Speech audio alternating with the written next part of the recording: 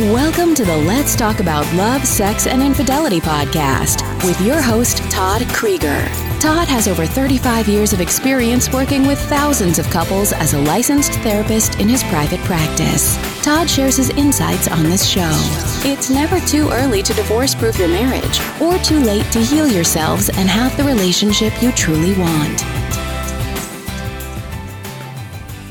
So today, we're going to talk about why women cheat. Now, women and men cheat for many reasons that overlap. I'm not saying that it's that different, but there is a difference. There really is. I've been working with couples for 32 years, and I've found that there are some significant differences. So if you put aside hormonal influences, let's talk about relationship reasons. What are the relationship factors that why women cheat? I'll give you three. One is that women feel insignificant. When women feel insignificant to their husband, when they feel like their partner's not thinking about them, they're not making them feel special, they go to work and some guy thinks she's interesting or thinks she is worth paying attention to. That could be a slippery slope. Number two, the woman doesn't feel desired. You know, a lot of times in the myth of the world is that it's always the men don't feel desired, but in real life, it's not true. I see like a 50-50 split here, that there are oftentimes just as many women that don't feel desired. The sex-starved wife is not an uncommon phenomenon. So when she doesn't feel desired, or she doesn't feel like her husband at least is demonstrating that she's attractive to him, and then she goes to work, and then again, it could be work, it could be the grocery store, but some man gives her attention, starts to compliment her. Wow, you're beautiful. Oh, you are so funny. Oh, it's so nice to have a talk with you because you're so intelligent. And she says, wow, my husband doesn't ever say that about me. He doesn't look at me the way this guy looks at me. That's another big reason.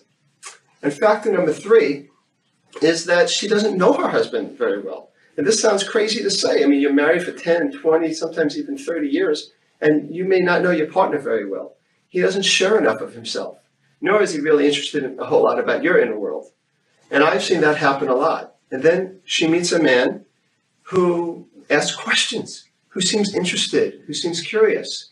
It reminds her of when she was dating with her husband 10, 20, 30 years ago when he was interested, and it felt so good.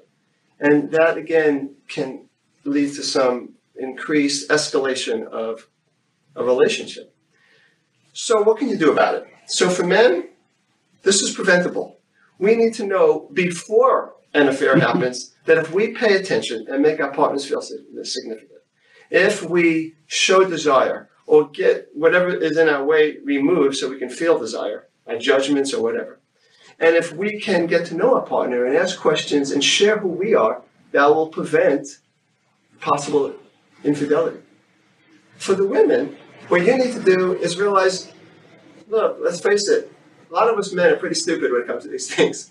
And so you have to talk to us. You have to communicate. Don't wait for it to build and you're so lonely or feel so inadequate. Let him know what you need, and then that will definitely prevent a possible infidelity in the future. If you need help with that, I'm here to help. Please call me. Thanks a lot. Thank you for tuning and listening to today's episode of Let's Talk About Love, Sex, and Infidelity podcast with your host, Todd Krieger. Please leave a review, subscribe to the show, and be sure to visit www.toddkrieger.com for more resources that will help you get the love you want and for back episodes of the show.